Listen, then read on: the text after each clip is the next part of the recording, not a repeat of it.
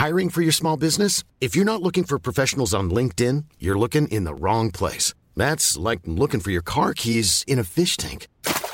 LinkedIn helps you hire professionals you can't find anywhere else, even those who aren't actively searching for a new job but might be open to the perfect role. In a given month, over 70% of LinkedIn users don't even visit other leading job sites. So start looking in the right place. With LinkedIn, you can hire professionals like a professional. Post your free job on linkedin.com/people today.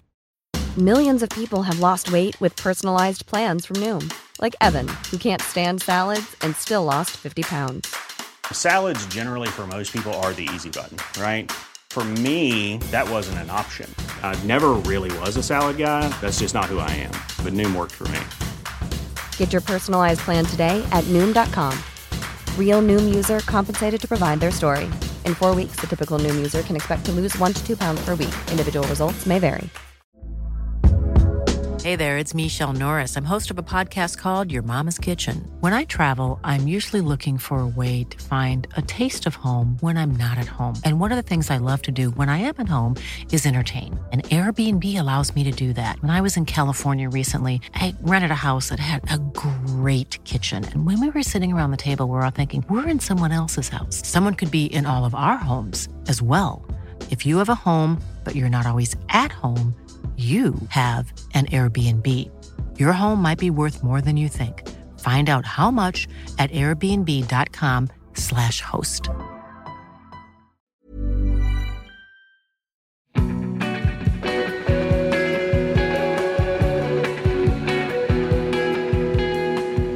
So we never really did anything remotely. I don't think it works with us. But we've been kind of on and off. It's been a bit less kind of consistently all of us this time around, both because of the situation, but also because I think creatively is an interesting thing to do. The first album was done over 4 years, and it was a consistent, like, everyone in the room for the whole time kind of thing. And I think it worked out well. But, you know, we wanted to try to see how different clusters and different combinations will work. So that's what we've been doing now. So, you know, it's like 2 to 3 people at a time at Duke's house, who's kind of engineering things now.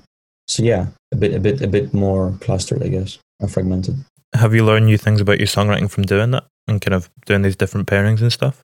Well, I think everyone's doing more with less people, if that makes sense. So I've been doing more things than I usually would do. So I like try to do some melodies, for example, which I never did before. Play the piano a bit, you know. So I guess you're seeing that. You're seeing kind of like more of each individual person's fuller vision rather than the full vision of everyone as a cumulative whole kind of thing. So, you know, yeah, I guess you'll see more diversity in a different way in terms of songs in total rather than in each individual song, if that makes sense. Yeah, you kind of get a stronger sense of each person's individual personality, which in turn kind of makes the overall personality of the band maybe a little bit broader. Yeah, I'd say so. I mean, so you had that with the first record as well, but it was much more subtle, right? So if someone who didn't know us and heard the songs, they would just hear clusterfuck throughout, right?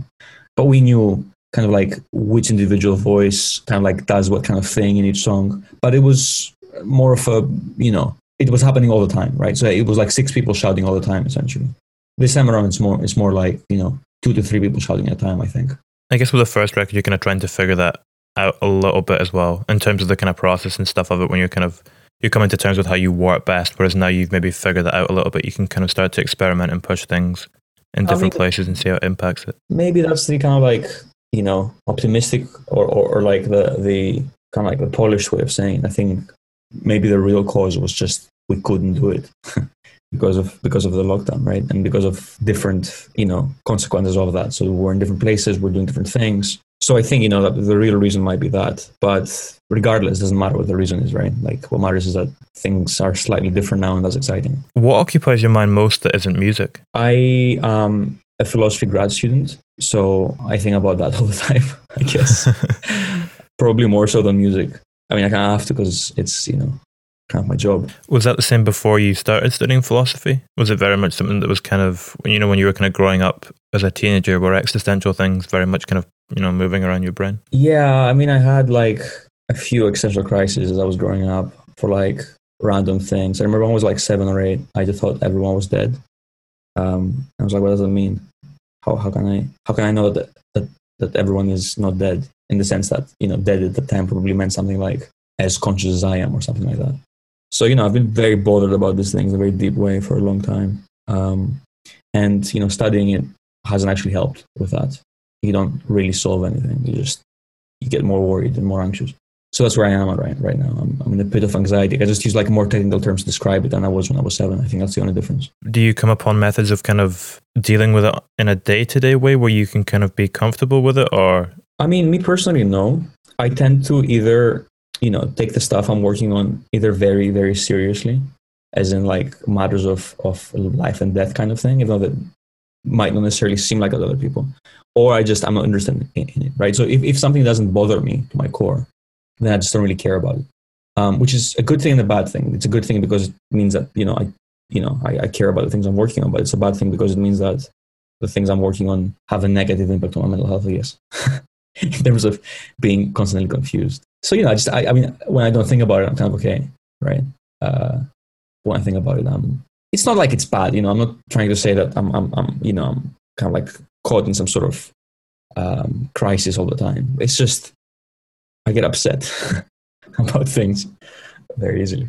I think in today's world as well, you're kind of, with everything that's happening at the minute in terms of the state of the world, it's very easy to fall down those rabbit holes. Like it's kind of being thrown in your face constantly, all this horrible stuff that then prompts those thought patterns. Yeah, exactly. I mean, the stuff I am doing right now in philosophy is very much related to this kind of questions, right? So I'm thinking a lot about things like trust and disagreement and social knowledge, right? So how do we know in social frameworks and communities? So they're very much kind of like questions that are prodded by things happening all the time around us.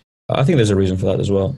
I think that the music that we've done, at least the first album, was very much came from the same place of anxiety, not necessarily just mine, but everyone's, So in a sense, it's interesting because both of these avenues that I personally at least care about, even though they don't look like it from the outset, they come from the same place, and they're just different ways of voicing the same anxieties. Yeah, like one's an artistic expression of it and one's kind of a direct communication of it. Yeah, I guess. I mean, I think they're both just saying, here's what I think is going on and here's how I think we should solve it, right? It's just that the music it's done in more of a raw and primitive way, maybe, as in it's just unfiltered feelings and emotions that carry the work, whereas in philosophy it's exactly the opposite, like meticulous, surgical scrutiny.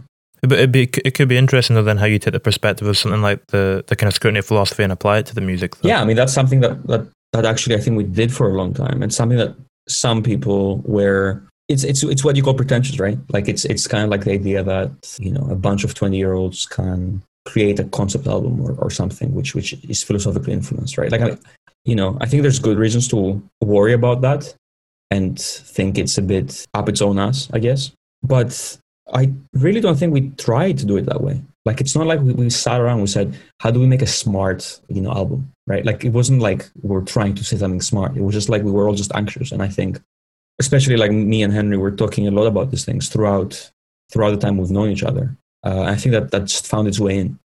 Yeah, I don't know. I don't want to necessarily say that like it was a calculated process doing that. It's just it so happened. Yeah, I think the fine line with things being pretentious is that as long as it's coming from a place of honesty, like you're saying, something that feels natural and organic and isn't trying to be smart, like in a clinical way. If it comes across pretentious but you do it organically, you get away with it, if you know what I mean, because it's true to you. So people detect the honesty in it, and it doesn't matter. Yeah, but I think there's an added caveat to that, which is I think it can be honest, right? And it can come from that place. That doesn't necessarily, for me at least, make it necessarily like worthwhile or not liable to be scrutinized. I think the other factor that distinguishes it is like something like narcissism, right? If it's honest, but it's kind of saying, look, we figured it out, right? Like we're the smart ones that you're not, and we're gonna, we've kind of got it here, either musically or philosophically or in anything really.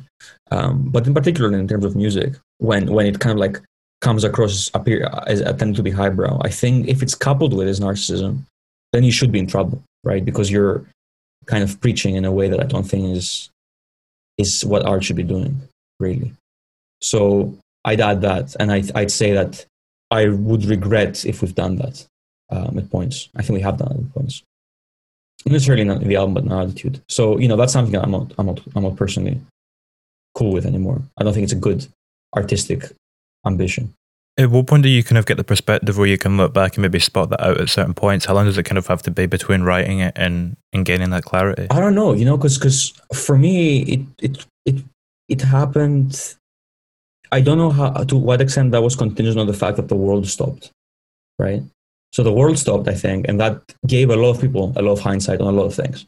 If that hadn't happened, if we carried on as usual, maybe I wouldn't have spotted it, right? Maybe I wouldn't have reflected on it in this way.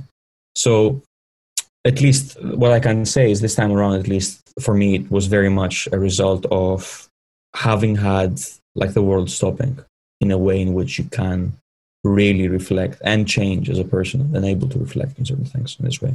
I feel that the world stopping as well, though, accelerated quite a lot of personal growth within people. So it might have been something that you maybe noticed 2 years down the line, but as a result of the world stopping, it sped up that process of coming to those conclusions. Yeah, everyone I've spoken to at least seems to be caught between a place of despair and just enlightenment. Actually, like it's very much a binary these days. No, I don't remember when the last time I asked someone like how they were, and they were like, "Yeah, I'm doing okay." It's either like I'm doing horrible, or I found God. So I think that kind of does polarize things in a way that I think is useful, right? Because I don't think you can find God if quote God here in quotes, of course. I don't think you can do that if you're not like despaired first. So it might be good in the long term. Let's see. Yeah, and I mean sometimes that enlightenment comes when you're at the lowest low. Yeah, I think all the time. Why else would you seek it out otherwise? There's not much reason if you're doing okay to like change and transform. You have to have some reason to do that. And usually that reason is just you're really unhappy with how you see yourself at a given point in time. And I think that is what happened to a lot of people, right? I think a lot of people have struggled with dealing with that. I have, for sure. And it's about whether or not you're ready to take a leap that you don't know where it's going to lead you, right? If you change radically, maybe you're going to end up worse. You don't really know that. You don't really know that before you change, right? So it's kind of a hard bet. You mentioned a little while back that you've been looking at like changing social structures in your work as well at the minute. Is that like death of religion and that kind of stuff and the transition away from that as a society? Or what sort of stuff is that kind of entailing? So maybe it comes from that, but that's not how I phrase it, right? That wouldn't be appropriate in terms of philosophical like rigor. The way I see it is like there's been a collapse of consensus, right? The fragmentation of consensus, which is that we no longer believe in the legitimation and the myths that legitimate the institutions around us, right? So either be the electoral system, right? or expert testimony, or the news, or even science. There's been a slow erosion of the central role they play in which the majority of people take these things to be trustful, testifiers. So that has kind of broken down, and I think the consequences of that are like pretty serious. I think that's something we touched upon with the album, obviously not in these terms, right? But the same point really came across. But I think we're seeing that unfolding, and the problem really is you can't really know if you're on the right side or not in terms of who to trust anymore. Like that's the point. The point is not just that people lost trust, that people lost the ability to know, to appeal to like third party independent reasons to know who to trust. So it's a much deeper wound in this sense. Is there any way back, do you think? Is there a way that we can re-find that trust, or is it something that's gone for good? I don't think there's a way back. There might be a way forward, right? So usually what happens, consensus fragments, you just have a new one emerging from a new myth, right? So a new legitimation happens and the paradigm shifts.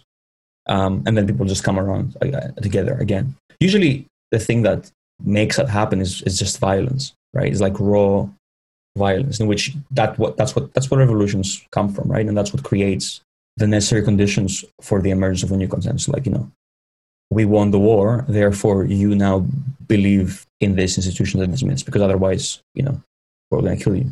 So that's the big worry. The big worry is that in order to move forward, there might need to be radical, or there might need to be, like I'm not saying, I don't like to use normative terms, but there might be necessary for there to be something like that happening. I hope not. I really, really hope that that's won't have to be the case. But I can't see any other way, except for some sort of new institutions arising which are able to garner trust in a wider way. Some sort of transparency and honesty that hasn't been here for the last 30 to 40 to 50 years.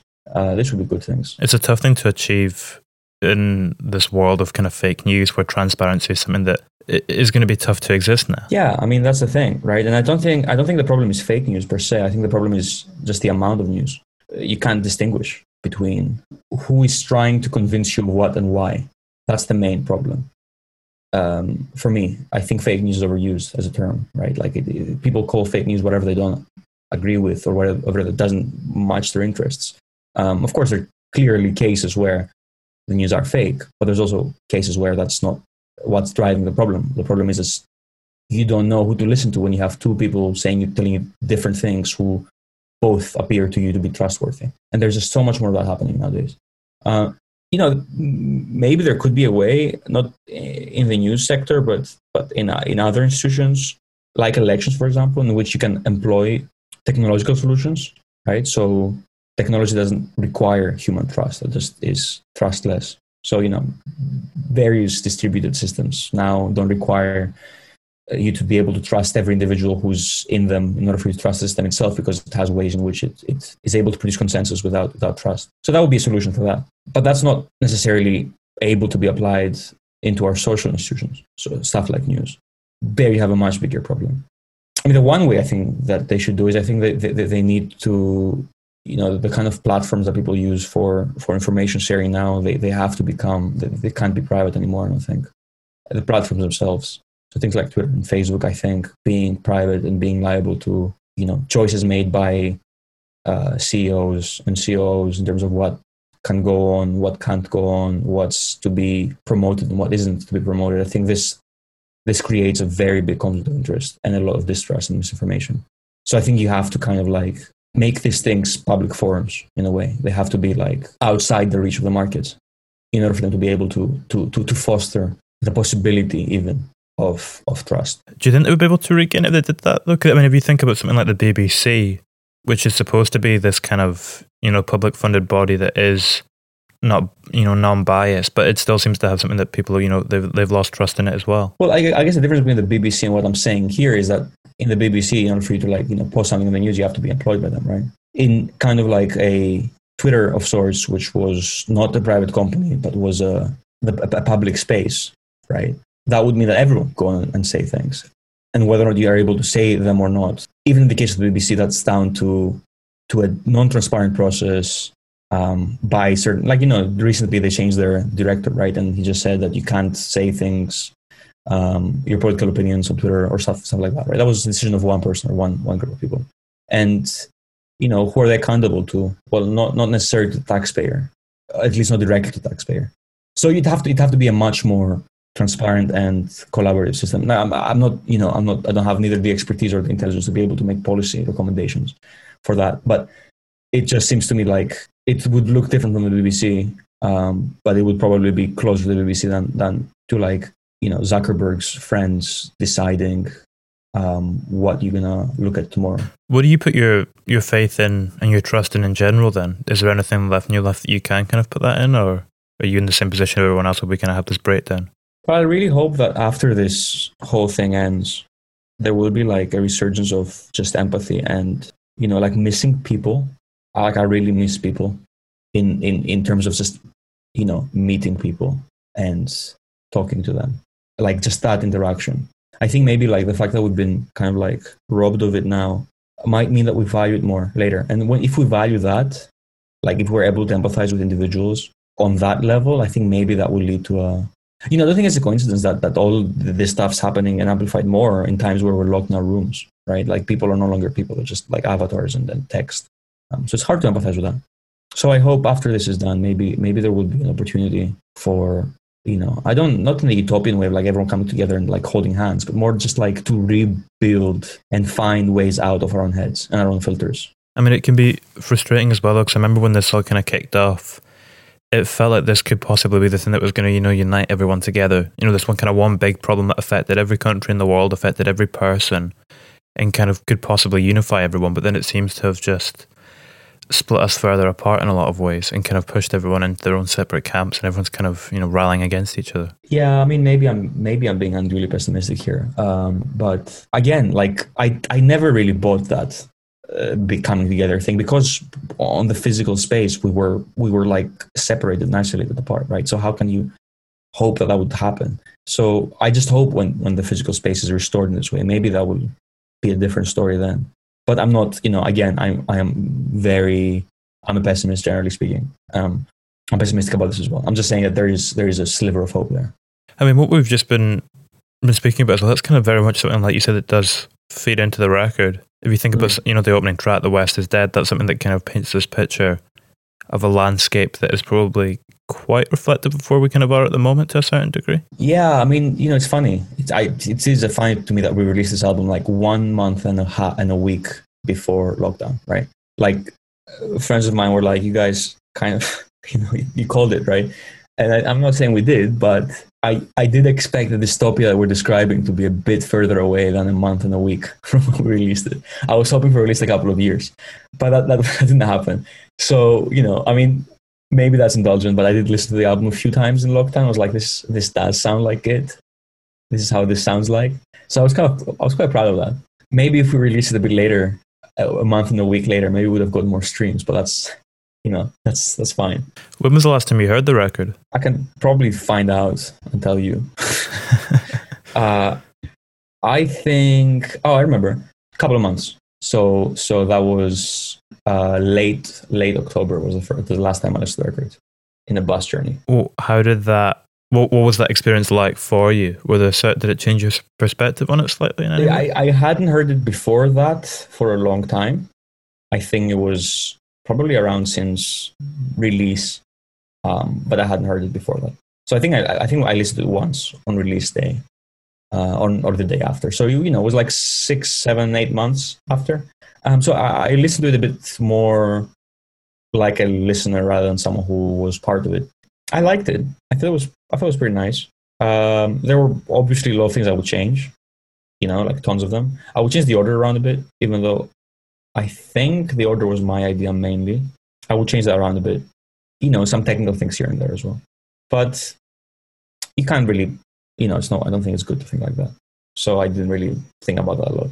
It's interesting that you would change the order, because there is quite a distinct narrative to it, kind of from song to song feeding into each other and the way they sit. Yeah, no, that was very intentional. But it was just, I'm trying to remember what I wanted to change. Oh, towards the very end, I think I would have liked for Blank Slate to be the closer and to have Orders looming. Maybe like 3 minutes of silence and then it happens kind of thing. Because I don't think it was clear that was the epilogue. People were like more like this is the closer, but it's not the closer, and I think that makes a difference. So maybe that's not necessarily changing the order around, but I would have at least conceptually tried to push it more. If vinyls had 3 sides, then that would be on the 3rd side. But obviously vinyls are 2-dimensional objects, at least in terms of how many sides they have. So that wouldn't be possible. Blank Slate is kind of such a joyous, optimistic note to finish on, whereas War is Looming kind of counteracts that a little bit and takes it full circle. Yeah, so I think that's fine. I think that's a good thing. That was the idea. The idea was like, I don't want to end this on pessimism, on optimism. I think it'd be better to like be a bit sad at the end, because it's a tough record. So, but I just, again, it's not that it comes after. It's like the thing that comes after the, like, and when you see movies and you see like the credits, like it's the after credits thing. So I don't think necessarily that came across that way. I think so. I don't know how to do that really on an album. I think it's really hard to do that on an album, because I think it's really cheesy to have like minutes of silence before the last song. But that kind of, I wanted to go full circle, but I wanted there to be more of a pause, I guess. How do you feel having the album be so narratively coherent in that way affects the emotional impact of each individual song upon the listener? Well, I think these songs, right, and the kind of songs that we did, they're quite frantic and confusing. I think it's important for them to be contextualized in their place in a wider work. So I think it's really kind of like one of these things, that's like an old idea, maybe a bit outdated, but I do think this is an album you should listen to as an album. I don't really think you should like make a playlist and put a song in there. I mean, I'm not saying they shouldn't, like anyone can do whatever they want, but the songs are much better when they're heard in relation to each other. So, I think it definitely gives it, I think it definitely gives it it gives the songs meaning and a purpose, right? Because there is this like very intentional movement from each one to the other. There's this this formal and also lyrical evolution and devolution at points. So all these things, I think, just adds to them. If we weren't thinking about that, I think the songs by themselves could have been better, but that would sacrifice the album, right? So I think it's better as an album rather than as individual songs. I guess when you spend 4 years working on it as well, you kind of want it to be this coherent, cohesive thing. As opposed, because I mean, you spent your whole life writing individual songs, but you've never kind of made this grand statement before. Yeah, exactly. I mean, it's funny though, because when we started writing it, it was never the idea that would it didn't start again with us around the table saying, here it is, guys, figure it out. We're gonna write an album that's about this and that. It's gonna have this kind of songs in it. We first wrote some of the songs, and then we wrote others of the songs, and then we figured out how to put them together. I think that it was just unspoken, the idea that there would be a narrative there, but it was there. Like I know it was there. It wasn't arbitrary or come about randomly. It was there from the beginning, but we just couldn't see it for ourselves until later on in the process. So until like the last year, I guess, of us doing it. Yeah. Also, like we kind of did the album twice, right? Like we did one run through with Sony in June 2018 or 19? Would have been 18. Yeah, you're right. 2018, we did one run through, and then we tossed most of it. The vast majority of it was like thrown to the bin after that. And then we took a long break, and then we came back together and we did the second run through, I guess. That also helped in terms of figuring out what we're trying to say, because I don't think we're saying much with the first one, at least. Although a lot of the songs are there as well, but it was just, this wasn't in the same, the same thing. With that break you took, was that a break from making the record, or was that a break from the band at large? The band was still going on. We just, so that was after we separated from Sony, which happened in September 2018.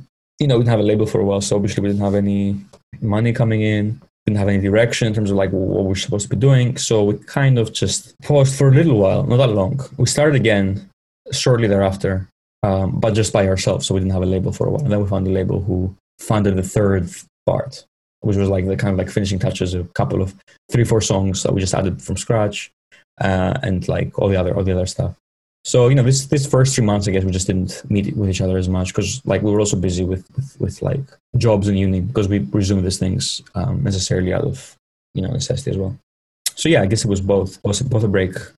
Well, not really a break from the band, but we just didn't meet that much. Was the atmosphere of the two processes quite different for the group? Was it when you took that break in between? How did the atmosphere change when you came back to it? It was massive difference. I mean, the first part, I wasn't happy. I don't think many of us were. It was a really, toxic environment, not necessarily because of the people in it, but because of the context, right? So you had like the label kind of coming in and saying, this is what you guys should be doing. This is how the song should sound like. This is what the lyrics should be like. We were in an expensive studio with a very expensive producer. And it was more like, it felt like a grind for someone else. I felt like, we were fulfilling a contract, which is exactly what we're doing, right? We were like doing a job for someone. Commissioned us to do a record that was supposed to make the money, hopefully profit them by some margin over the amount of investment put in. So it felt very much like that. But, so it felt like a corporate job. But instead of us being a corporate structure, where it's like, an HR person or like a CEO or whatever, just like sick people just shouting at each other. So you have the worst of both worlds, right? And I think at the time we were also very narcissistic. We were very impressionable and young and like really up our own asses. So that also took its toll. There were like internal divisions, etc. And then when Son just left, like all of it just dropped, right? It was like, okay, whoa, there's all this like false dreams just kind of like pop and vanish. And that was great, because then we came together and we're like, let's just like do a record that we like in your bedroom, because that's, why not, right? Like that we have the songs and we like making music. So let's just do that instead. So we did that, and that was pretty great. I mean, there was no aim there to like sell millions of records. There was no aim to, fulfill some sort of contractual obligation. We didn't really, we weren't touring. We didn't really feel like very connected to like fans or anything like that. So it was just like 5-6 people just trying to, make something meaningful. So that was very different. And much, much better, I think. Yeah, sounds like it's coming from a completely different place. Yeah, obviously at the expense of other things, right? Like, so, commercial success, which obviously people kind of look down on, but it's, it's a compelling promise. Being told that you can sell loads of records and be really famous and make a lot of money, that's a compelling promise. And then anyone who thinks otherwise, I think they're lying to themselves. Like, it's not like, you have to do it. We didn't do it out of choice. Initially not out of choice. Initially we were forced not to do it, and then we were really happy we were, in a way. But that's like, that's very, very attractive. It's a very attractive option. And I think we were all sad for a while that this was no longer possible. How old were you when you signed with Sony? I think I was just out of uni, so 20. Yeah, that's young. Yeah, and the other guys were like 19. Some of them were 18 as well. So we had no clue, like with no clue. It was, not like I'm much older. I mean, I'm 25 now. I guess I do feel more mature. But at the time, it was just insane. Straight out of uni, and then you just get handed this multi-thousand, hundreds of thousands pound deal and all these promises of like, worldwide success. And it's like, okay, that sounds pretty good, actually. I'll take that, right? And then you get like accustomed to the idea, and you get like fed and inflated. Your ego gets so inflated by these people, because that's how the job works, right? They want to like prop you up so that you can deliver, because you're like, this idea of like the band being like really cool and super sexy and all that stuff. So that was an art that was going on through. And I think that like really ruined our brains for a while, right? In terms of just creating conditions for like, narcissism, which I don't think is a good thing. And I think that the seeds were there before that, and it kind of were amplified by this experience. I don't think that's a good thing to do to an 18-year-old. And a lot of people who actually go through with that and do like become very successful really struggle with these things, I think. How did that experience change your worldview and your kind of perspective and outlook on the world? Well, I mean, it's a big reason as to why I have the world you have now, right? Like it's really hard to disentangle, first of all, exactly how I did that, but it definitely was a crucial factor in shaping me, right? Like I wouldn't be who I was if this hadn't happened. I guess if I can try to be a bit specific and say that the one thing it did was reveal the vacuousness and the like emptiness of a lot of these institutional systems, such as major label and music industry, how they are full of just like hot air and extremely corporate entities, which is something maybe from before, right?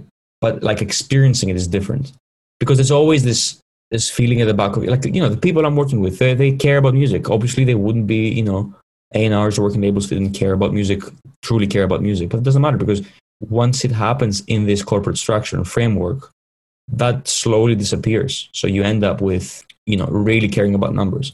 And there's nothing wrong with caring about numbers. If you want to do entertainment or if you want to make money, that's fine.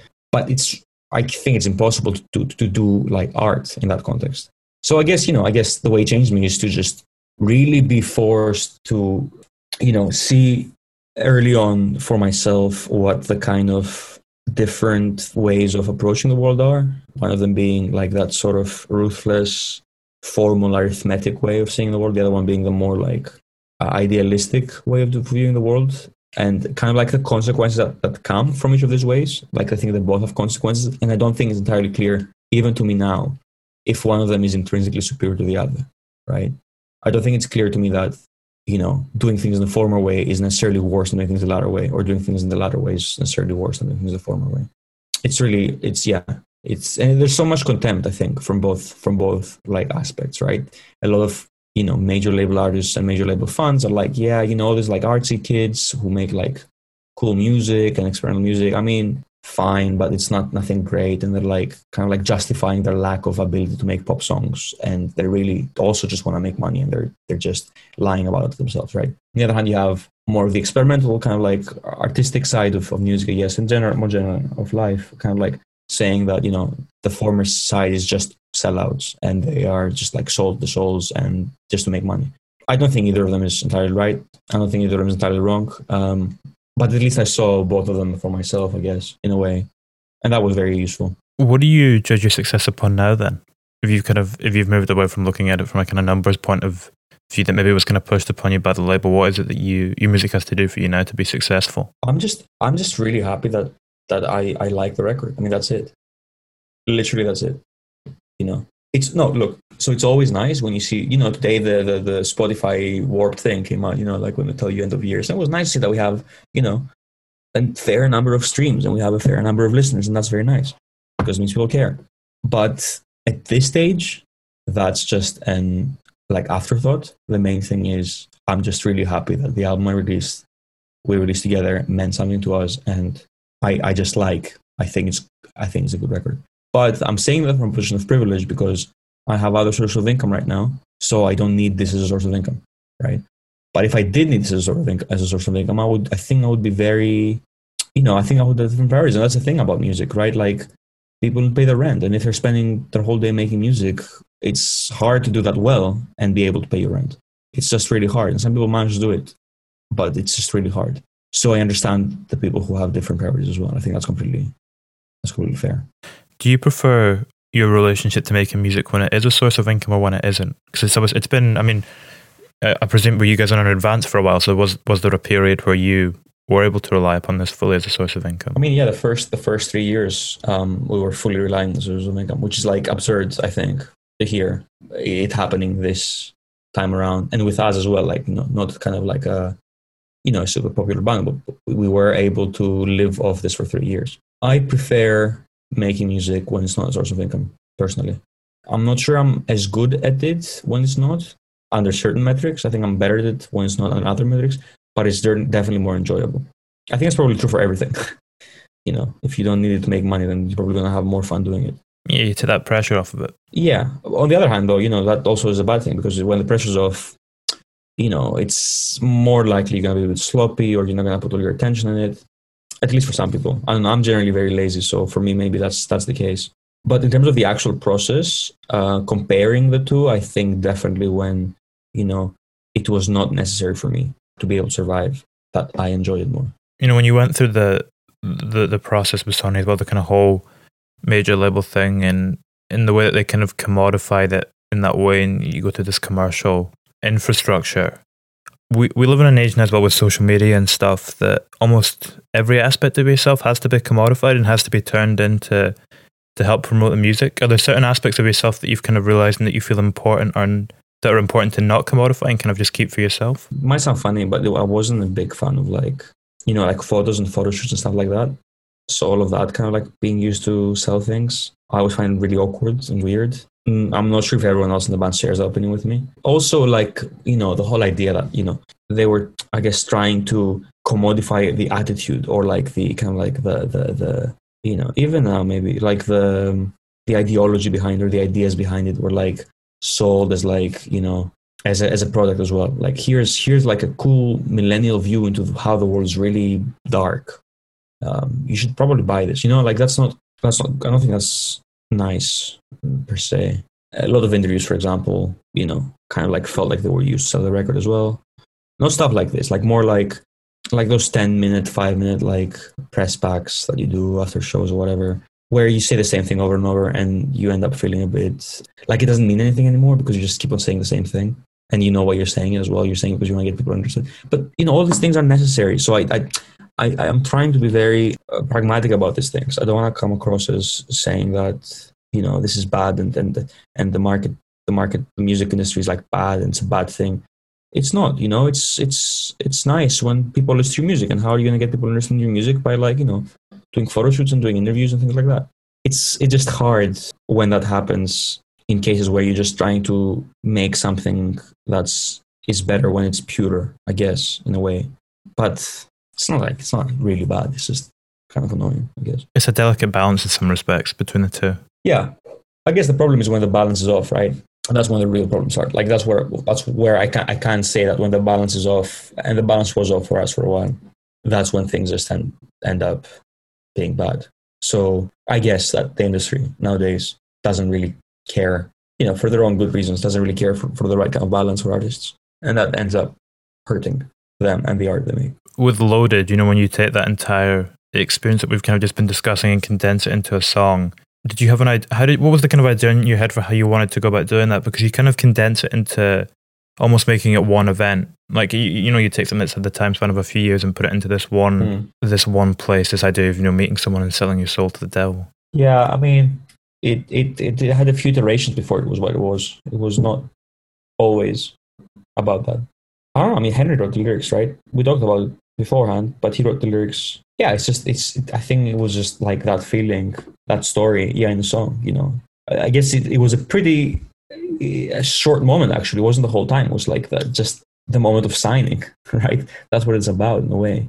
So just one small event that the song is about in a way, and things around it. But if I could, say after the fact, with hindsight, what it sounds like, it just sounds like probably what was going on in our heads as we were signing the thing. It's funny because long before Loaded, after we signed first, and early on in the Sony days, I went back home for like summer or Christmas or something, and my dad asked me very seriously, like, are they devil worshippers? I was like, no, they're not. Don't worry. This is not how it goes. But he's like, where do they get all the money? And he's very confused about the whole idea, like, of us kind of like blowing up early on and getting all this money. And so he was actually, I think, genuinely worried that we did sell our soul to the devil. I don't think we did. I think we did, metaphorically speaking, but I don't think we actually did. I really hope we didn't actually do that. I mean, when it comes to the songs in general, is it usually the narrative that kind of comes first, or do you have an idea of the themes you want to work with? Do you have discussions about the type of things that you want to address in your music? Or is it very much, Henry maybe come to the band with the lyrics and you kind of build the soundscape around it? Yeah, it's like the latter. It's so first of all, I think that our discussions figure in the songs very prominently, but never explicitly, which I think is a good thing. As I said before, we don't sit around and say, let's make a song about, the end of the Western civilization. It's more like we talk about that stuff for a while. In terms of like among us, like when we have like, in the tour van or when we're hanging out or when we're, socially hanging out, we talk about these things. And I think they just find themselves in music very naturally and organically. In terms of the actual songwriting and making, it really varies. Sometimes it's like Henry comes up with a lyric or a lyric and a melody, or sometimes like we just do an instrumental first and then Henry comes and sings on top, firstly impromptu, and then we work on it after that, or a combination of the two.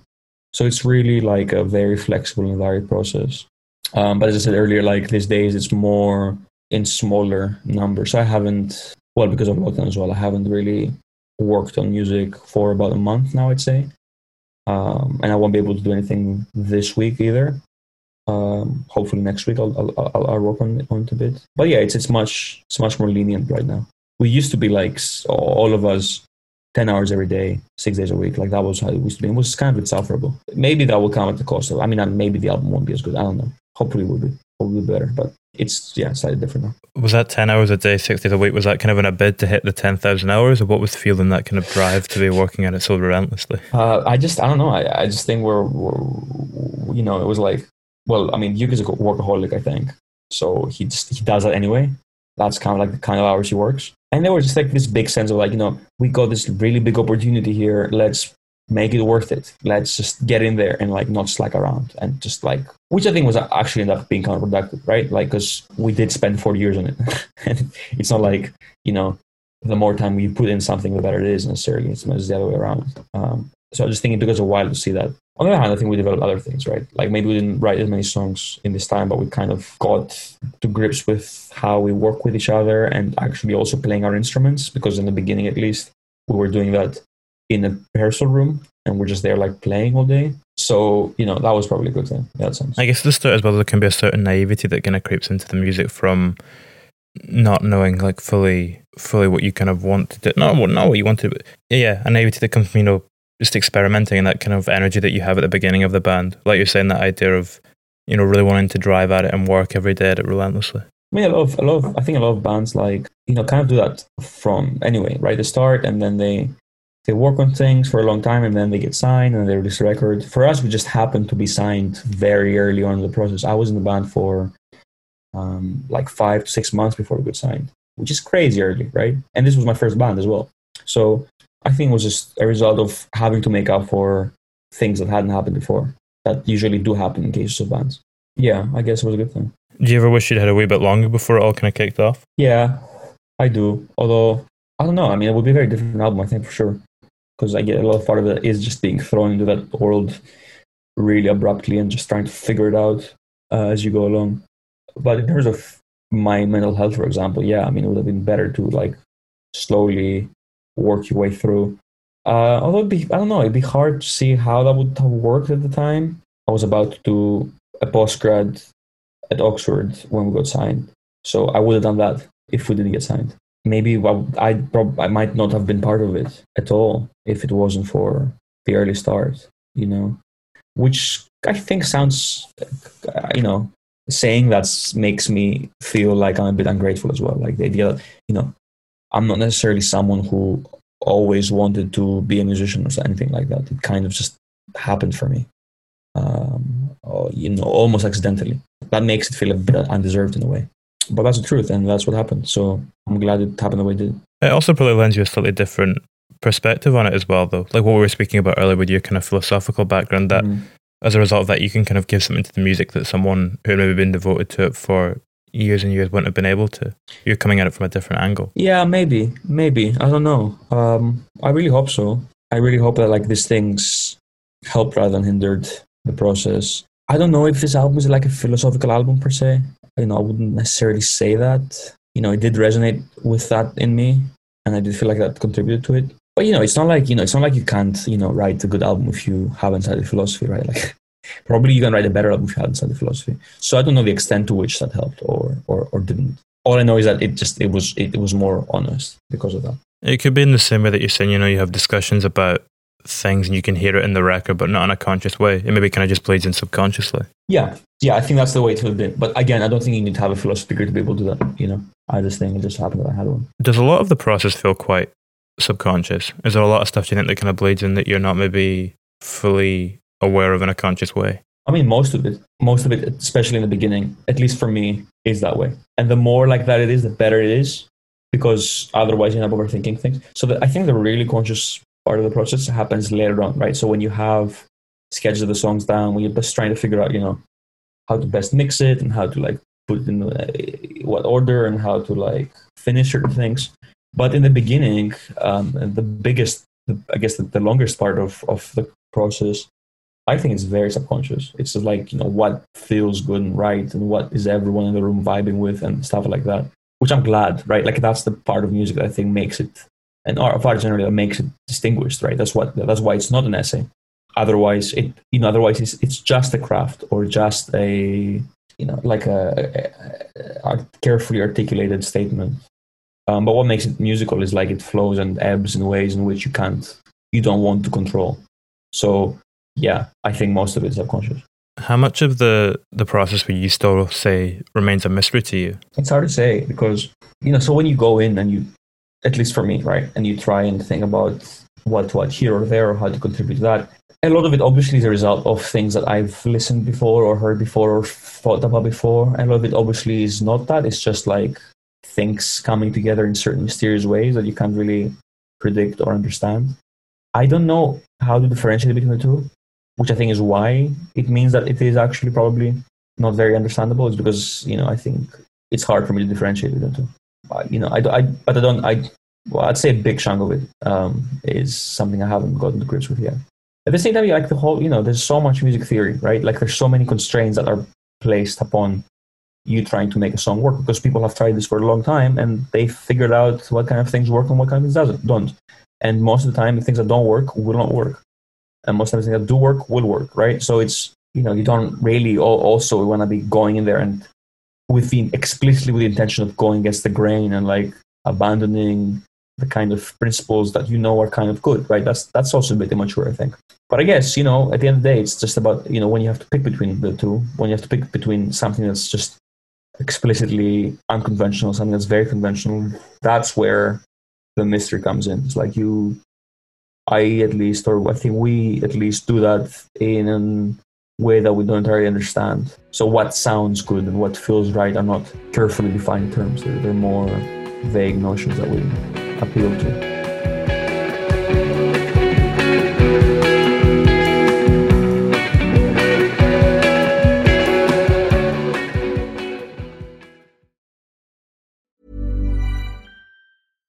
Hey, it's Paige DeSorbo from Giggly Squad. High quality fashion without the price tag. Say hello to Quince. I'm snagging high-end essentials like cozy cashmere sweaters, sleek leather jackets, fine jewelry, and so much more. With Quince being 50 to 80% less than similar brands. And they partner with factories that prioritize safe, ethical, and responsible manufacturing. I love that. Luxury quality within reach. Go to quince.com/style to get free shipping and 365-day returns on your next order. Quince.com/style.